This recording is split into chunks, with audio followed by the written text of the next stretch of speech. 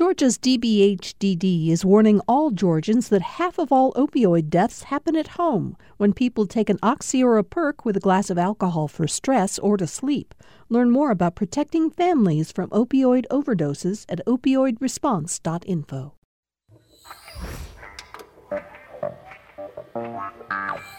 Today on Political Rewind, an exclusive interview with Teresa Tomlinson on the day she's declared her intention to seek the Democratic nomination for U.S. Senate.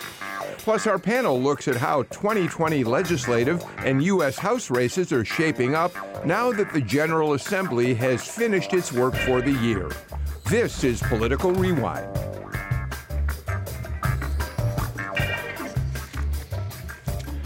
Glad to have all of you with us for Political Rewind today. I'm Bill Nygut. We got a lot to talk about, so let's get right to our panel. As usual, the AJC lead political writer, Jim Galloway, is with us in the studio. You read him on Wednesdays and Sundays in the paper, and he oversees the Political Insider blog. Hi, Jim.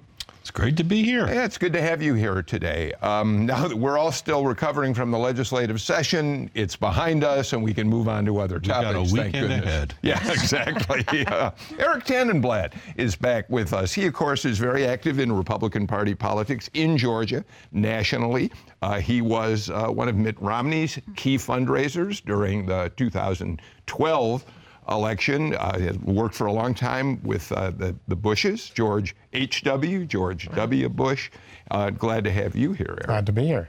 Also with us today and back after we've talked about this briefly, her new son, Jack, has arrived, and Stacey Evans is back with us. Stacey, of course, was a member of the state legislature and then ran against Stacey Abrams in the Democratic primary for governor. You look as though you're getting some sleep. Thank you, I am. Jack is a good baby. We're very, very lucky. I told you before we went on the air, it was really gratifying. We mentioned it on the air right after the baby was born. And so many of our listeners wanted to wish you well. I just thought that was lovely. Thank you to them. That's very sweet. It makes a new mom feel great. Yeah, and joining us, you know, it's really wonderful to introduce you, Teresa Tomlinson. You have been a long time panelist on Political Rewind, and we've loved having you on crossing swords with Republicans on the panel. And now you join us, having just this morning filed your papers to start an exploratory bid for U.S. Senate. Before we talk about anything else, help our people know, our listeners know, what's the difference between launching an exploratory committee and actually declaring your candidate? Well, there are certain things that you can't do. You can't say that I hereby declare. You have to really actually look into it. So maybe that it's very appropriate in this circumstance. We've been at this a long time, but the terrain has changed a little bit, and I know we'll talk about that more in depth. But yes, there are some things you can't do, but there are some things you can do. You can and that's now raise money and spend money. Okay, yes. right. Yes. That said, why don't we start with the most basic question? Why do you want to be in the United States Senate? Well, I happen to be very adept at resolving dysfunction, solving the unsolvable, and it seems like the United States Senate is in desperate need of those skills. And so I thought that I had a unique skill set that my country and the U.S. Senate needed. So, Jim Galloway, I want to bring you in. Of course, I should establish your other credentials. You're the immediate past mayor of Columbus, Georgia, but you grew up here in Metro Atlanta in the Chamblee-Dunwoody area. I went to Chamblee High School. Okay. We'll talk more about credentials in a while. Jim, you want to jump in? Well, number one, in your press release this morning, there was one major caveat, of course, and that's what will Stacey Abrams do? Right. And your candidacy could be contingent on that. I mean, have you had a chance to talk with her over the last couple of weeks or so? Yes. Well, we've stayed, you know, she's been very busy, obviously. She's traveling now on her book tour. But given that busy schedule, we've stayed in good contact. We've met personally. We've talked on the phone. We have some text communications, again, when schedules allow. And so she was very well aware of this. And so we've just touched base during the process. But to sort of explain what is going on, you know, we've been, our team, looking at this race for, well, a little over a year. And so back in the fall, when you all were all very much engaged in the 2018 effort, we were assembling a team and working toward making an announcement. And then, of course, Senator Schumer, the minority leader and the head of the Democratic Party in the Senate, really suggested to Stacey, asked her to serve as the Democratic nominee, be in that race, and for the DSCC to support them. And so we've been standing down since that time because clearly, as I've said before in the show, Stacey has caught lightning in a bottle. It's a unique time, and so we were standing down, letting her consider that option. Now you met Wednesday with Schumer. Yes. And Schumer met Thursday with Ms. Abrams. Yes. Yes, I'd actually met with the DSC previously, back in January. And so we've been in touch throughout the process. This last time was, I was actually invited to come up and meet with the staff for the entire day. They do a vetting process, go through a lot of different things about structure and just the nuts and bolts of the campaign. And then met privately with Senator Cortez Masto, who is the head for this 2-year period of the DSCC. And then a private meeting with Senator Schumer. Just a question. You said in your release that if Stacey Abrams runs, that you won't, that you'll support her. If she doesn't run, will she support you? Well, we'll find out. I mean, won't we find out? It will be interesting to see because she has a lot of options that have been talked about publicly. So if she's running for president, for instance, let's just say hypothetically, that might be an odd position for her if it's a contested primary. So I don't know, but I feel that I'm going to be a strong candidate. And so if we're in that situation and it's the appropriate time to endorse, I bet I have a very, very good shot at it. Stacey Evans, I certainly don't want to, you have not said this, and I want to make that clear. Sure. But I think any number of us who go down to the Capitol at all have heard lately, especially from some Democrats, that they're starting to get impatient. That, I mean, Stacey Abrams and Teresa Tomlinson has wisely said over and over she has the right to decide to do whatever she wants. But there's a sense that it's about time that this race has got to be joined pretty soon. Absolutely. Well, and as somebody who recently ended a statewide campaign, you need a runway. If you haven't gotten to introduce yourself to the voters statewide, you need a runway. Now, Stacey Abrams has the advantage that she doesn't need that runway anymore because everybody knows who she is, not just in Georgia, but in the country. And Teresa's right, and others who have said it are right, that she's performed well. She's earned the right to take her time. But at the same time, this is Georgia's seat. This is not Stacey's seat or anybody else's. And Democrats have a very, very good chance to win, to unseat an incumbent and help Democrats take the majority in the Senate. And so if it's not going to be Stacey Abrams, we've got to get going. And so I just want to commend you for starting that process, even with the caveat that's got to be weird. But I'm so glad you did it because we need to get going because we got to win. It is actually fitting sort of naturally under the circumstances. It's been an evolution of the process, and this feels very right. We were bumping up against the FEC $5,000 limit for those who maybe don't know all the rules and regulations. When we begun to stand down, and none of my folks have been paid for this 8-10 week period, and thank you to the team. But there were just nominal expenses, and once we were waiting, and then the time frame had to be extended because of Stacey's book tour, which is fine. We just had to do this, and so the exploratory committee was the perfect solution. Yeah, I think the conversation took a corner this week when Abrams was on MSNBC, the Morning Joe. Yes. Jim, I love that. Finish that thought, and then we'll actually listen to one of the things she said. Basically, what she said was that she's still considering the presidential run, and she'll make a decision on that in September. If you're making a decision on that in September, you can't be running for Senate in the spring. Let's listen to what Abrams told MSNBC. Are you considering a run for the White House? When you should jump in. I am thinking about it. I truly am. I think that the timing for me is first deciding about the Senate, because I do think you cannot run for an office unless you know that's the job you want to do. I don't think you use offices as stepping stones. And so my first responsibility is to determine whether a Senate run is right for me. And then the next conversation for myself will be, if not the Senate, then what else? Okay, but that's a pretty quick timeline, though, on a decision. It is. Well, I think the Senate decision is going to be pretty short term. I intended to do it in March, but because of my book tour, I had to push it back. But I do want to make a decision this month. And then I don't think you actually have to make a decision about the White House before the fall. Teresa? Yes. You've heard her say that any number of times. It is, when I saw the news release that your team sent out this morning, the headline is, former mayor files for Senate race in Georgia, comma, running if Abrams doesn't. Right.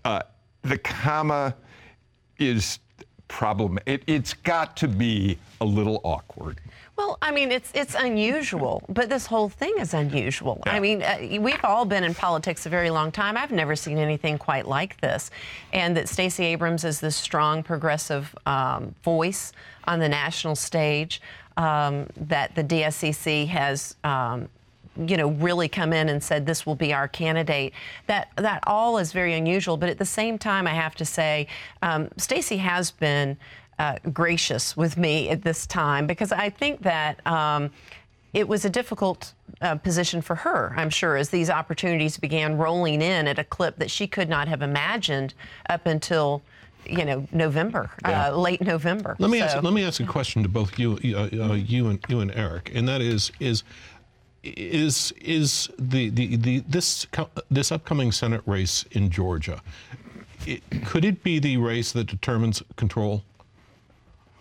Or what are the Eric, numbers? do you want to jump in? Well, sure. I mean, I think that this is going to be a hotly contested election across the board. It's a presidential election, and there's Senate races.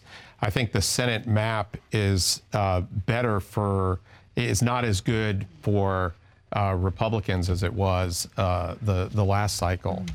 So there are a lot of competitive seats, and I think to Senator Schumer trying to recruit Stacey, I mean, it's all about money. They have scarce resources, and they got to deploy it where they think they can make the biggest difference. And I think in the case of Stacey, because her name ID is so high, they probably view her as a very competitive candidate. But I got to say, as an observer, not a Democrat, that if I was someone in the Democratic Party, I would think Stacey's starting to come across as looking pretty self-centered, and to Democrats in the state. And I think you're starting. You said you picked up some things down at the Capitol. I think there is that sentiment here. You may not see it nationally among Democrats, but I think here in the state, people are wondering, do you really care about the Georgia Democratic Party? Because you can't wait much longer. And if she decides not to run, and you hadn't taken this action today, every day that goes by becomes more and more difficult. I think they're getting frustrated. I mean, I don't know that it's in the negative light that you have. Well, of course, you want her support. Yeah. But I think, no, I really do think that people are they're anxious. They want to go. The level of enthusiasm around the state is like nothing I have ever seen in an off year. There should not be 110 people packed in to a pancakes and politics breakfast in February of an off year. What is going on? People are very engaged. That's happened to you? Yes. Okay, just want to make sure what you were saying happening all there. over, yeah. And I think you're right. It is more frustration, because there are 110 people at the pancake breakfasts that are going on all over the state. Yeah. And David Perdue is out there saying what he's saying and doing what he's doing every day, and there's not a candidate calling him on it. Whereas now that you're in it, I know that you will be holding his feet to the fire. But you have to have a campaign to do that. Okay. Let me stop for a second, because David Perdue has already weighed in. He was in Macon this morning and was asked about the fact that you have now filed as potential candidate for the U.S. Senate. Let's listen to what Senator Perdue had to say. Well, I think she'll be a good candidate. She was a mayor of Columbus, and this is a representative democracy. I'm anxious to see how the Democrat primary runs next year, and we'll see who the candidate against us will eventually be. Sounds like an endorsement. I don't know about that. Let me throw it out to all of you.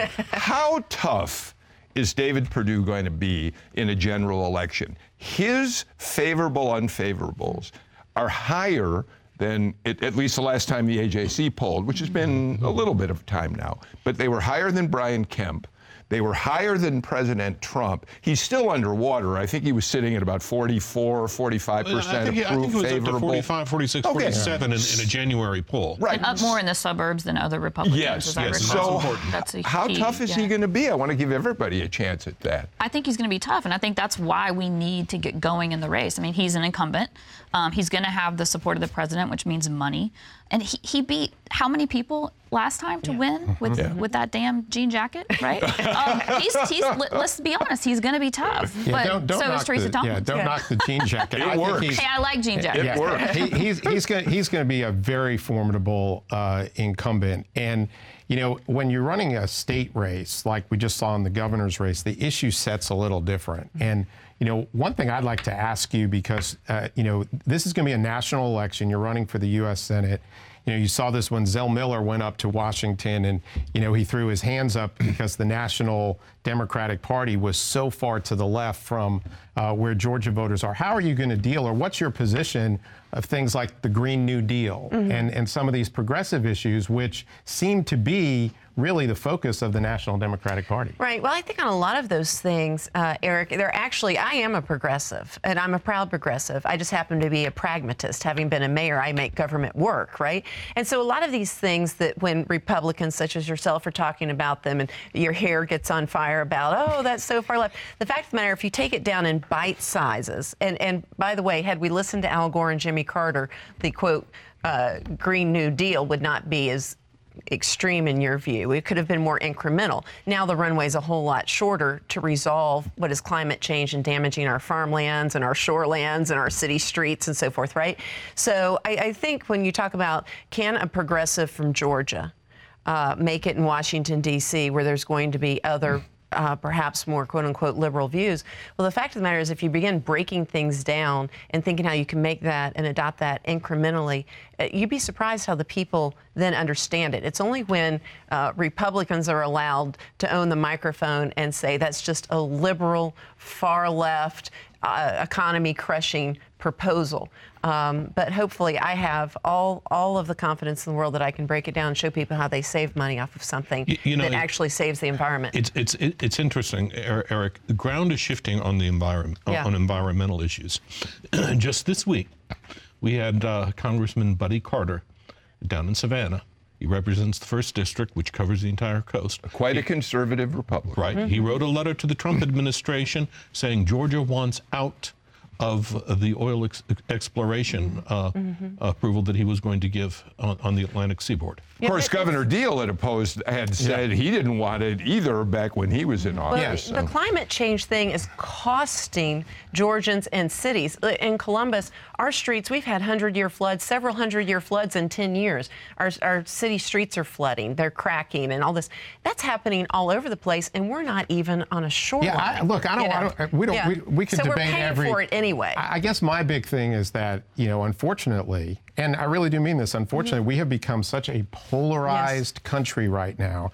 And Washington in particular, it's become a team sport. You're going to have to decide, are you going to vote for Senator Schumer for leader or Senator McConnell for leader? And unfortunately, the National Democratic Party, I think, is completely out of line with Georgia, even progressive. You know, some people who identify themselves as progressive in Georgia. Stacey Evans, why don't you weigh in on this? Because you ran, when you were running your primary campaign against Abrams, you ran a somewhat more traditional, from a somewhat more traditional Democratic philosophical center.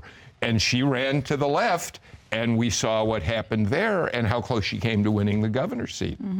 Yeah, we were both running as the progressive candidates that we are. I think her race took on more of a national tone, and mine was more Georgia. And I think some magical combination of those two things is what's going to be necessary to win. You obviously need to catch at least some fundraising fire nationally because it's going to be an expensive race. It is a national position because you are in the U.S. Senate. But at the end of the day, the candidates who did the best in 2018 were the ones that kept it local. You look at Michigan and many other states, and I think that's going to be the key for us as Democrats to straddle. In the U.S. Senate race. I did an interview with Senator Perdue about a week and a half ago, and one of the things, it's funny you brought up the denim jacket, the jeans jacket. One of the things I said to him was, you know, Senator, you made a lot out of being an outsider in your first run for the U.S. Senate. You're not an outsider anymore. I mean, you are now a close ally of President Trump's. I don't think you can be much more of an insider than to be tied to the White House. So if you're not an outsider anymore, how do you position yourself? He said, I don't agree with that. I will still run as an outsider. President Trump remains an outsider, a disruptor, What do you think when you hear him say that? Well, I think it's hard to characterize it like that, obviously, and we'll have plenty of time to get into the campaign.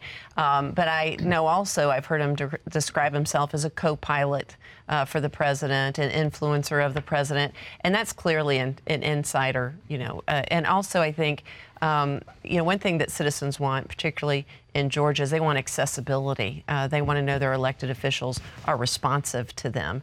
And I think that defines whether you're, quote, an insider or outsider. How much time are you spending on the streets of Georgia and in town halls and things of that nature, responding to the concerns of the citizens? It's interesting. Yeah. Teresa Tomlinson didn't quite say it, but one of the knocks we always hear about David Perdue is that he hasn't been doing town meetings.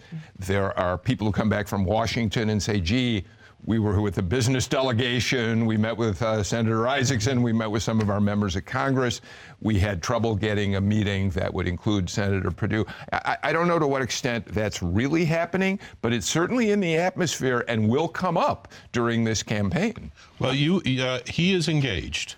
He has been running for some time as if he were going to face Stacey Abrams, and he understood that was going to be a race. He's been coming home quite a lot. I mean, that clip that we just played, he was in Macon, I believe. Yes. I mean, they're off this week, I think.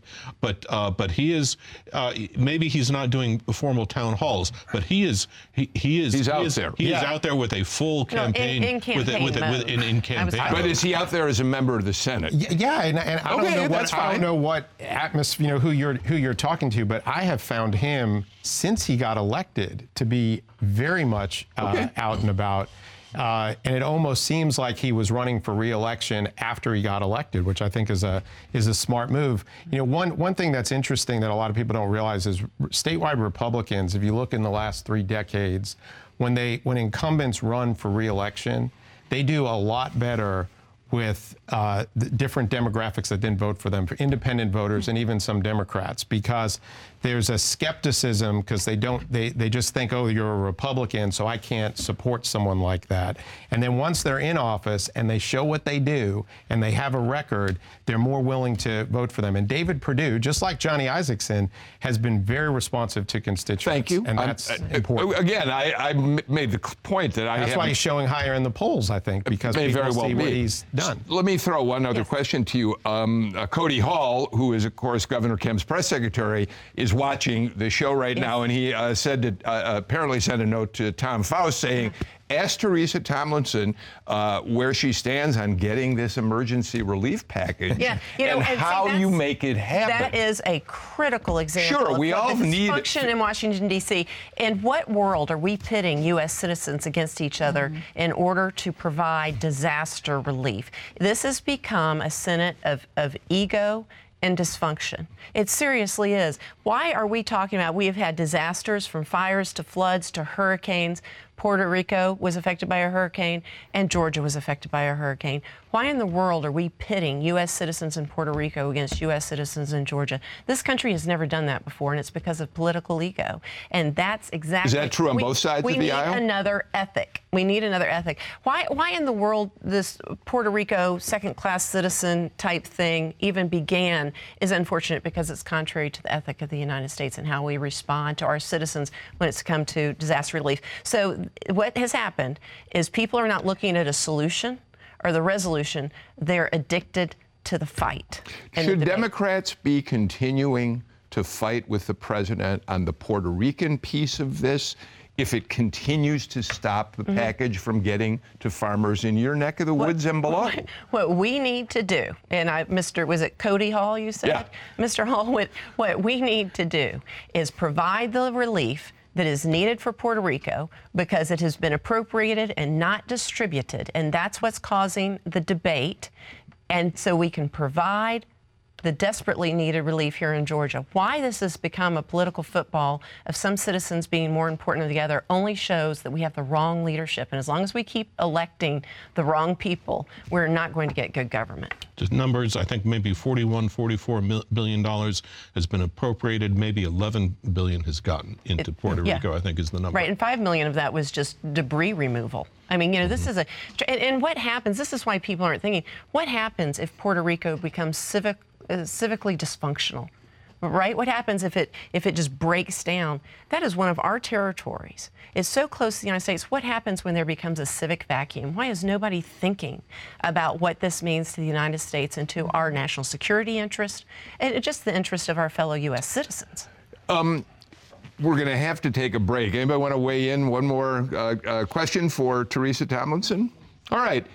Teresa Tomlinson, you know, for over the last 4+ years, you've come in here as a member of the panel. We've, as I said when I introduced you, it's been great to have you here. Now that you're launching or on the verge of launching a campaign, we can't have you as a regular panelist anymore. And in fact, with that in mind, because you're on the verge of candidacy, we're going to continue today's conversation after saying goodbye to you, wishing you well. It'll be fascinating. Just think, we'll all be talking about you instead of listening to you. Well, I'll tune in when it's good. I'll turn you off. But Bill, thank you so much. It's been wonderful. No matter where I go in the state, people talk about this show and how refreshing it is to hear people talk in a civil manner about things that are important and how it educates them to the nuances of the issues and why maybe there are stumbling blocks of the things that seem like they're so easy to do. So you're providing a real service, and it's been a pleasure. Thanks, Teresa. Let's do this. Let's take a break. Before we take a break, I want to say one important thing.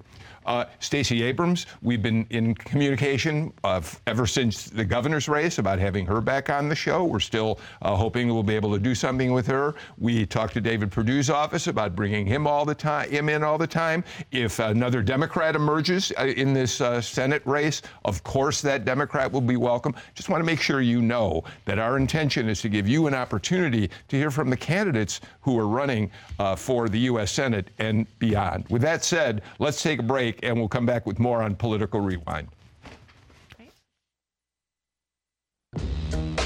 Lawrence Barkley spent 27 years behind bars. Now he's out, and he's created a print magazine to distribute back into prisons. Many of the men on the inside just wish they can just have a glimpse of what the outside is. And I thought it was important to bring that to them. I'm Ari Shapiro, a former inmate's quest to bring stories to the incarcerated. This afternoon on All Things Considered from NPR News. It's 4 till 7 on GPB and gpbnews.org. Are you thinking of getting rid of your old car, truck, or RV? GPB's Vehicle Donation Program is here to help. Donating has never been easier. We'll take care of everything, including free pickup of your vehicle. Just go to gpb.org/cars or call 877-GPB-1-CAR. That's 877-472-1227. And thanks so much. Beep, beep, beep, beep, yeah.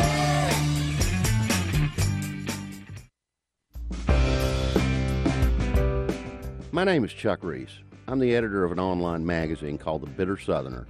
I've seen decades of misconceptions about the South from the Beverly Hillbillies on down. But in my new podcast with GPB, we're going to challenge those stereotypes and paint a very different picture of the American South. Join me for the Bitter Southerner podcast. Details are at bittersoutherner.com.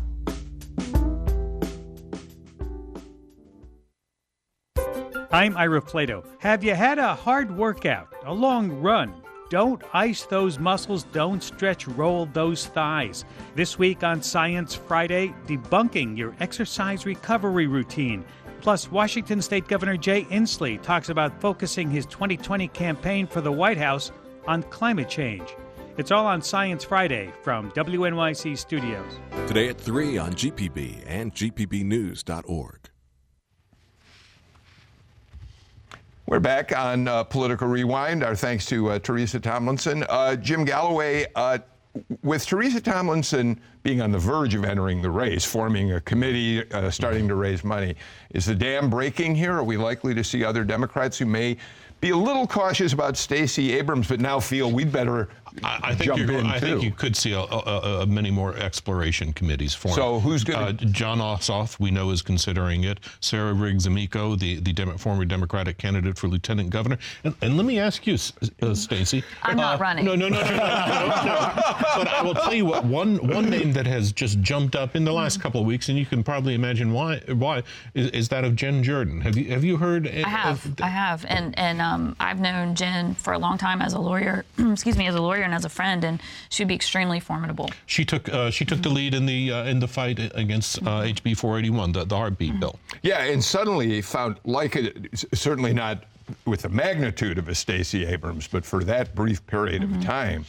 Jen Jordan was all over the national news because of her impassioned speech. I would have to also say, if Stacey Abrams does not run, there'll be a minority candidate, an African-American candidate that will get in that Senate race, too, because all the candidates you just referenced are white candidates. Right. Maybe Michael Thurmond. We've talked about that on the show once before. Yeah, or maybe after the show. Maybe we didn't do it on air. You're not ready to announce for anything, are you? I'm not announcing anything today other than my baby woke up only 2 times last night. Wait, you said today. Well, for a while. I don't want to lose another panelist. We like having Stacey Abrams. Eric, let's talk just a little bit about that, what we did a minute ago. David Perdue has aligned himself with Trump as closely as any other official on Capitol Hill.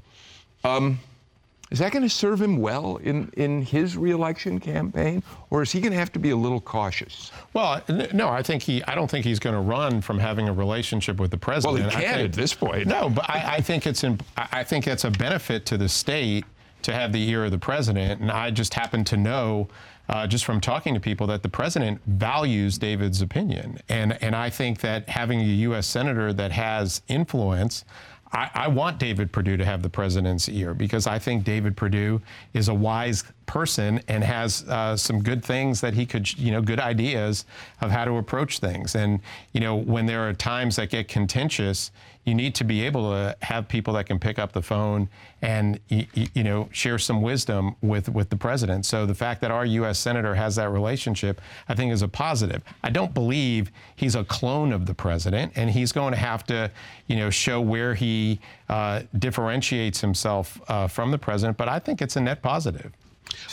I think if we're guided by the most recent governor's race, Brian Kemp got 50.2% of the vote by concentrating solely outside Metro Atlanta. Right. As we've said, David Perdue does a little bit better in polls within suburban Atlanta. I think he's going to have to really work to hang on to that. If he can hang on to the northern arc, or at least do better than Kemp did, then I think he'll do all right. But there are going to be some things that impact him, just as they impact every other Republican, like HB 481, the heartbeat bill. That is going to hurt Republicans at all levels in North Metro Atlanta, I think. Absolutely. I would hate to be David Perdue or other candidates who are trying to juggle, how do I do well in the suburbs? How do I do well with folks that maybe aren't feeling great about Trump, whether they're Democrat or Republican, but also keep him happy? Because I think if you talk to most normal leaders and candidates that have run with them in the leadership, like let's say, for example, Nancy Pelosi and somebody who might be running for Congress, I've heard she says, where I can help you, I'm happy to be there. But if it helps you to not mention my name, do it. You're not going to hurt my feelings. Trump's ego is so frail and so sensitive that a David Perdue can't not. How's that for a double negative? He can't not embrace the president, because then the president will lash out at him. Okay, but Stacey, I can't help. I mean, this is me speculating and reading into the comments that David Perdue made. I can't help but think to myself, boy, is David Perdue relieved if it's Teresa Tomlinson, not Stacey Abrams. Not that Teresa cannot build herself into being a really formidable candidate, but she's got a lot of groundwork to do before she becomes Stacey Abrams and has that, right? She has to introduce herself. I think from a money perspective, certainly. Yeah. He's happy about that. But Teresa has very, very good credentials, as do some of the others that have been mentioned. And so I don't know that he may be less nervous for different reasons. But the other thing, too, is keep in mind that the Democrats have an open primary for president. And you have, I don't know what it is now, 30 candidates running, and they're all going to be competing for money. And so here, Teresa, or whoever gets into the Senate race, if Stacey does not, is going to have to introduce themselves and try and garner support while competing with all these presidential candidates. And when you have a presidential race, that's really the race, the top of the ticket. That's true. Question for you, and Bill, I hope you don't mind changing topics, but with Eric here, you're virtually a co-host. You can do whatever you want. Okay, just if we can shift off Perdue just a little bit, we've got this very, very interesting race shaping up in the 6th District. That's where I was headed. With you here, we've got to ask you, how do you handicap the Karen Handel and Brandon Beach? Let's say one thing before you answer that, just to frame it a little.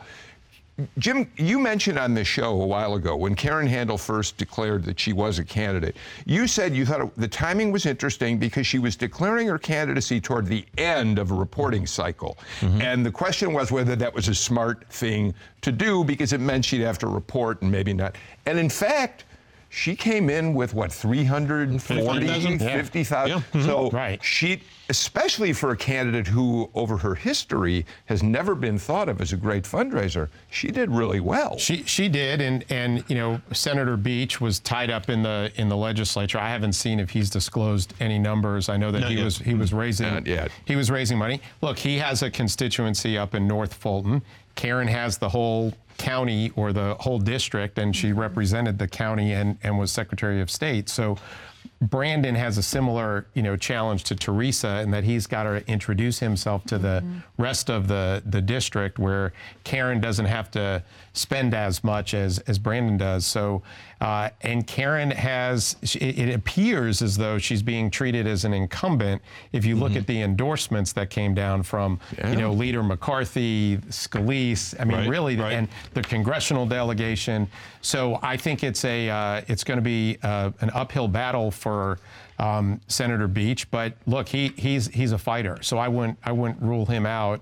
I also think that having a woman running against a woman is appealing to a lot of people, especially given what the Republican Party saw just happened in the last election cycle with suburban women. She got Handel received the endorsement of 6 of Georgia's 9 incumbent House members, Republican House members, but which means three didn't. David Perdue and Johnny Isakson are also staying out of this contest. Sure. Well, are there other Republicans that are getting in? The only one I've heard is Brandon. There's 2 of them, but I'm not sure. It's still early. Brandon Beach, Jim, you've pointed this out on the show before. Brandon Beach has been a popular legislator up in Alpharetta, North Fulton County, but his big issue has been transportation. Transit being part of that, and Gwinnett turns down MARTA. The legislature ends up not expanding the tax districts for rural Georgia. I don't know how much impact that has on Brandon Beach's campaign, but he can't now claim that his work as the champion of transportation has paid off. Well, what you thought, what some of us thought might happen is if Gwinnett had passed the MARTA referendum on March 19th, then you would have had some contagion in North Fulton that probably would have helped him. All right. Yeah, before you get off of that though, I don't want to. Brandon Beach deserves a lot of credit for really raising the whole transportation issue. Yeah. So while we didn't get the outcome that some wanted, he gets a lot of credit from his time on the DOT board to chairing the transportation committee. And the bus rapid transit system that's going up 400. Right. He was on the Greta board at one point. So Brandon has done a lot to elevate the whole debate in transportation. Well, he chaired the North Fulton Chamber of Commerce for a while. He did. Yeah.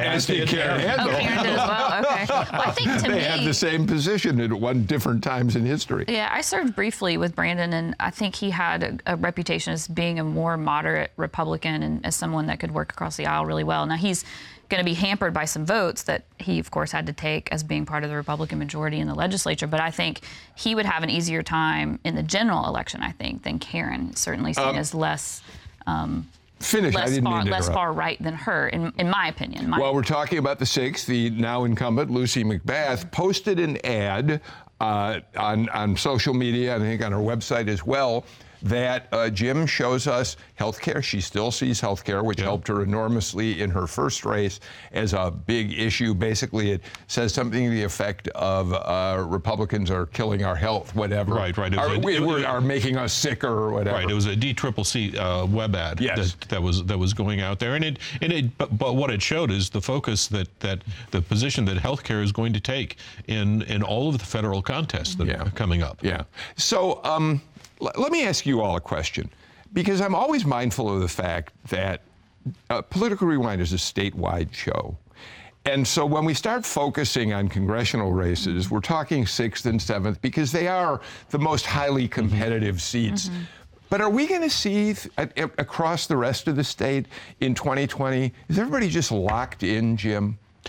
I think, to answer, yes, I think so. Okay. I think that's pretty much, and as Eric was saying, money is a big part of that because you're going to have a presidential campaigns sucking all the cash out of the system, and quite frankly, we are now almost 10 years away from the last redistricting, and you've all these the weight of the populations are kind of heading toward the current incumbents.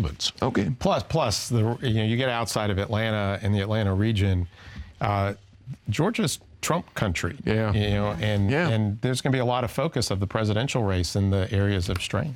Well, the numbers are definitely less favorable to Democrats in some of these out the 11th, where I live, the 1st down on the coast. But I think you're going to see quality candidates, just like last time, running because it could be another wave election. In a wave election, you never know. Especially in the 11th, where Barry Loudermilk is, because Loudermilk lost Cobb County.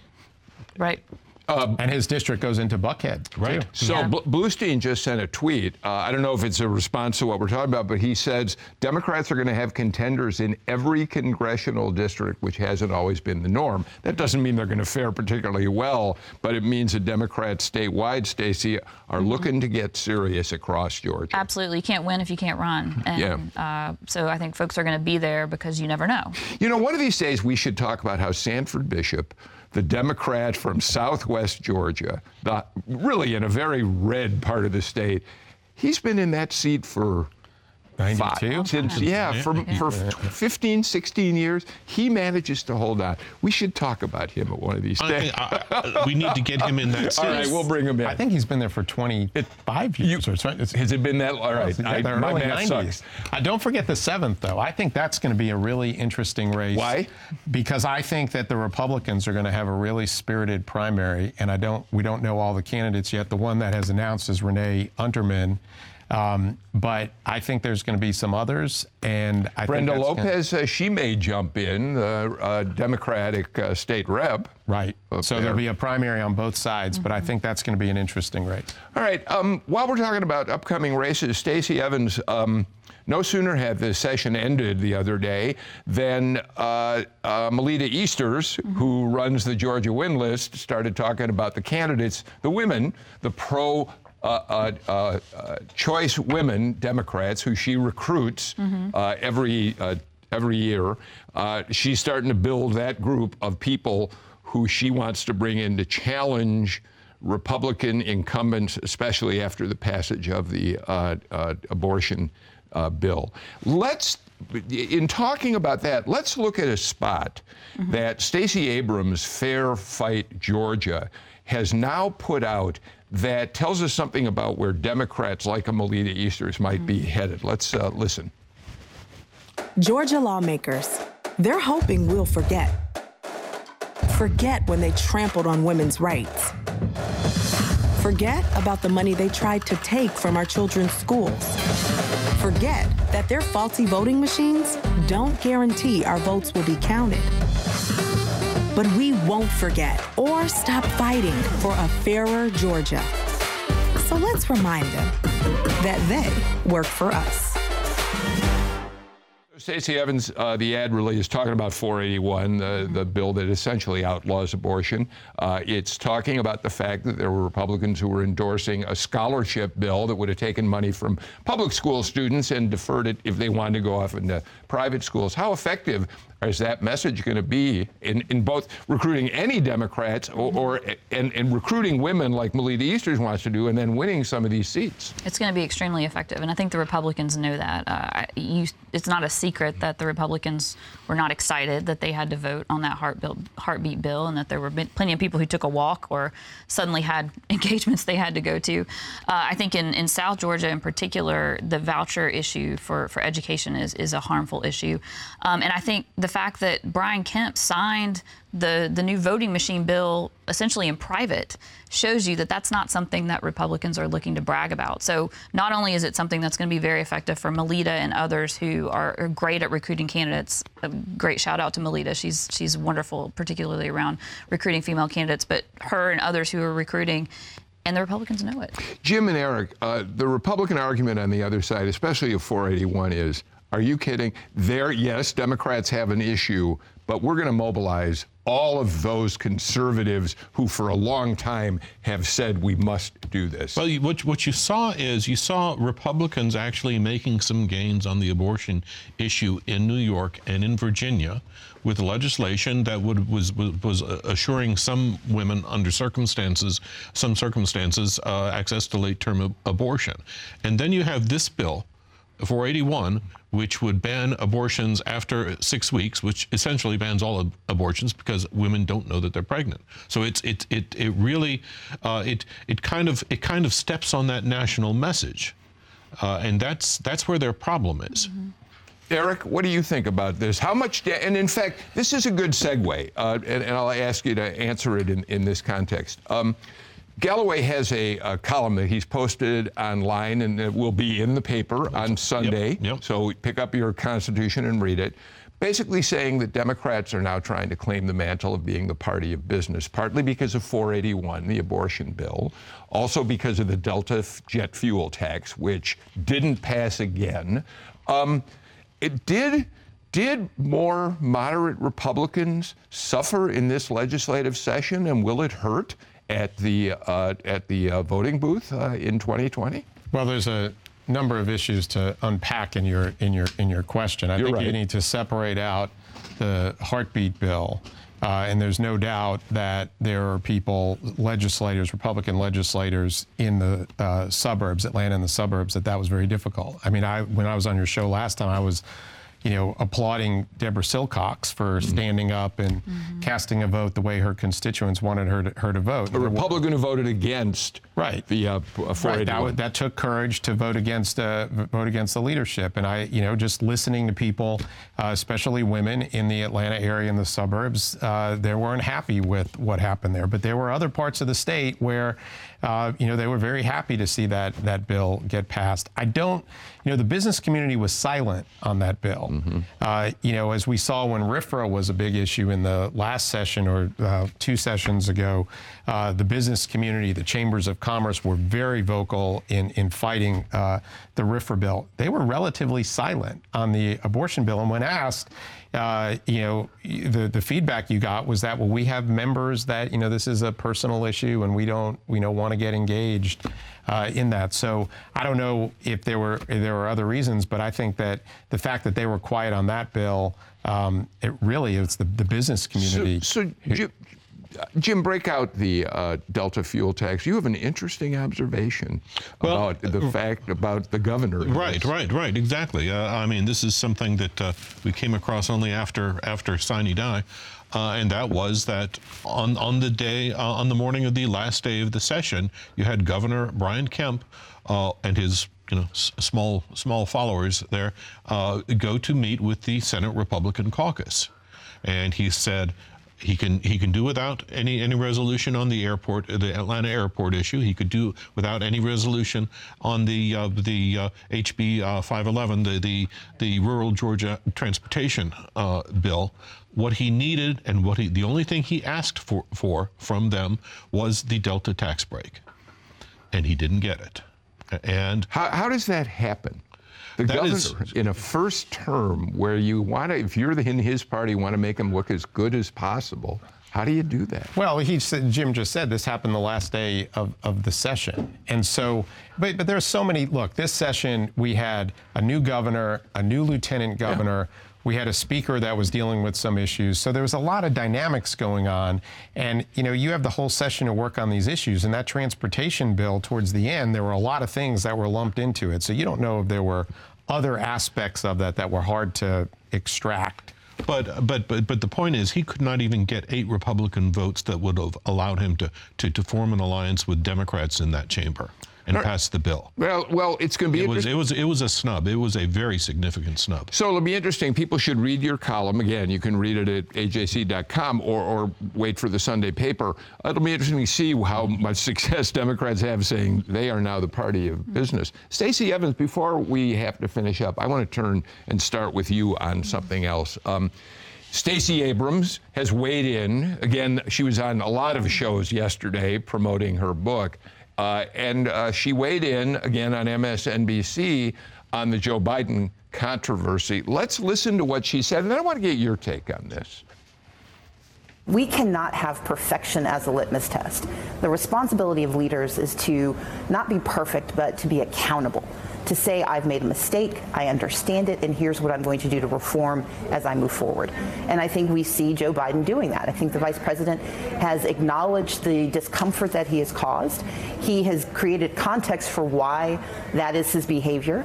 And he has affirmed that he will do something different going forward. And I think that's what we should be looking for. Stacey Evans, your take on all this is the fact that Joe Biden, I covered him, I spent a lot of time covering his first presidential campaign, covered him when he was chair of the Judiciary Committee in Washington, and that is who Joe Biden is. He's always been the guy who embraces, who hugs, and now it's really coming back to hurt him. Right, and I agree with a lot of what Stacey Abrams said in that segment, and I hope that we are not getting to a place in politics or in life where we can't hug each other. I hugged you when I came in. Yeah, and you know, okay, and that's an interesting moment because normally in the old days, I would have immediately, you know, with people I know, hugged. Now I'm a little cautious. Right. And I hate that because I think human connection is important. But I spend in my day job, I'm an attorney, and I spend a lot of time representing people who have been falsely accused in the media. I do a lot of defamation work, and the rush to judgment, the piling on, the conflating things like sexual assault and sexual harassment with invasion of personal space, it's very dangerous. And I hate that this is the conversation that we're having because I don't think it's good for society, and I think it also diminishes the true Me Too movement with sexual harassment and sexual assault to talk about Joe Biden in these same sentences, which is what's been happening throughout the media, and that bothers me. Do you think the Democratic women will let him get past this? I hope so. I think it would be a shame if they don't. And I think this whole situation with Joe Biden and some other situations that we've seen in Virginia and other places has really shown hypocrisy on both sides of the aisle, Democrats and Republicans. And when people are willing to come out and say, oh, he should be forgiven for that, or oh, he should be pounded for that, I think you've seen a lot of Democratic women and Democrats in general come to Joe Biden's defense, as they should, because I don't think there was any ill intention in what he did. But I don't think that same grace would have been given if this had been a Republican, and vice versa. You don't see any Republicans rushing out to defend Joe Biden, whereas they were more than happy to defend Justice Kavanaugh. So there's a lot of hypocrisy out there, and that also disturbs me. Yeah, I think some of it too is some of this is being fueled by his opponents in the presidential race. I was going to say Democrats seem more than willing to. Yeah, one thing that right after Biden's video came out, where it wasn't an apology, it was more of an explanation and a promise to change behavior.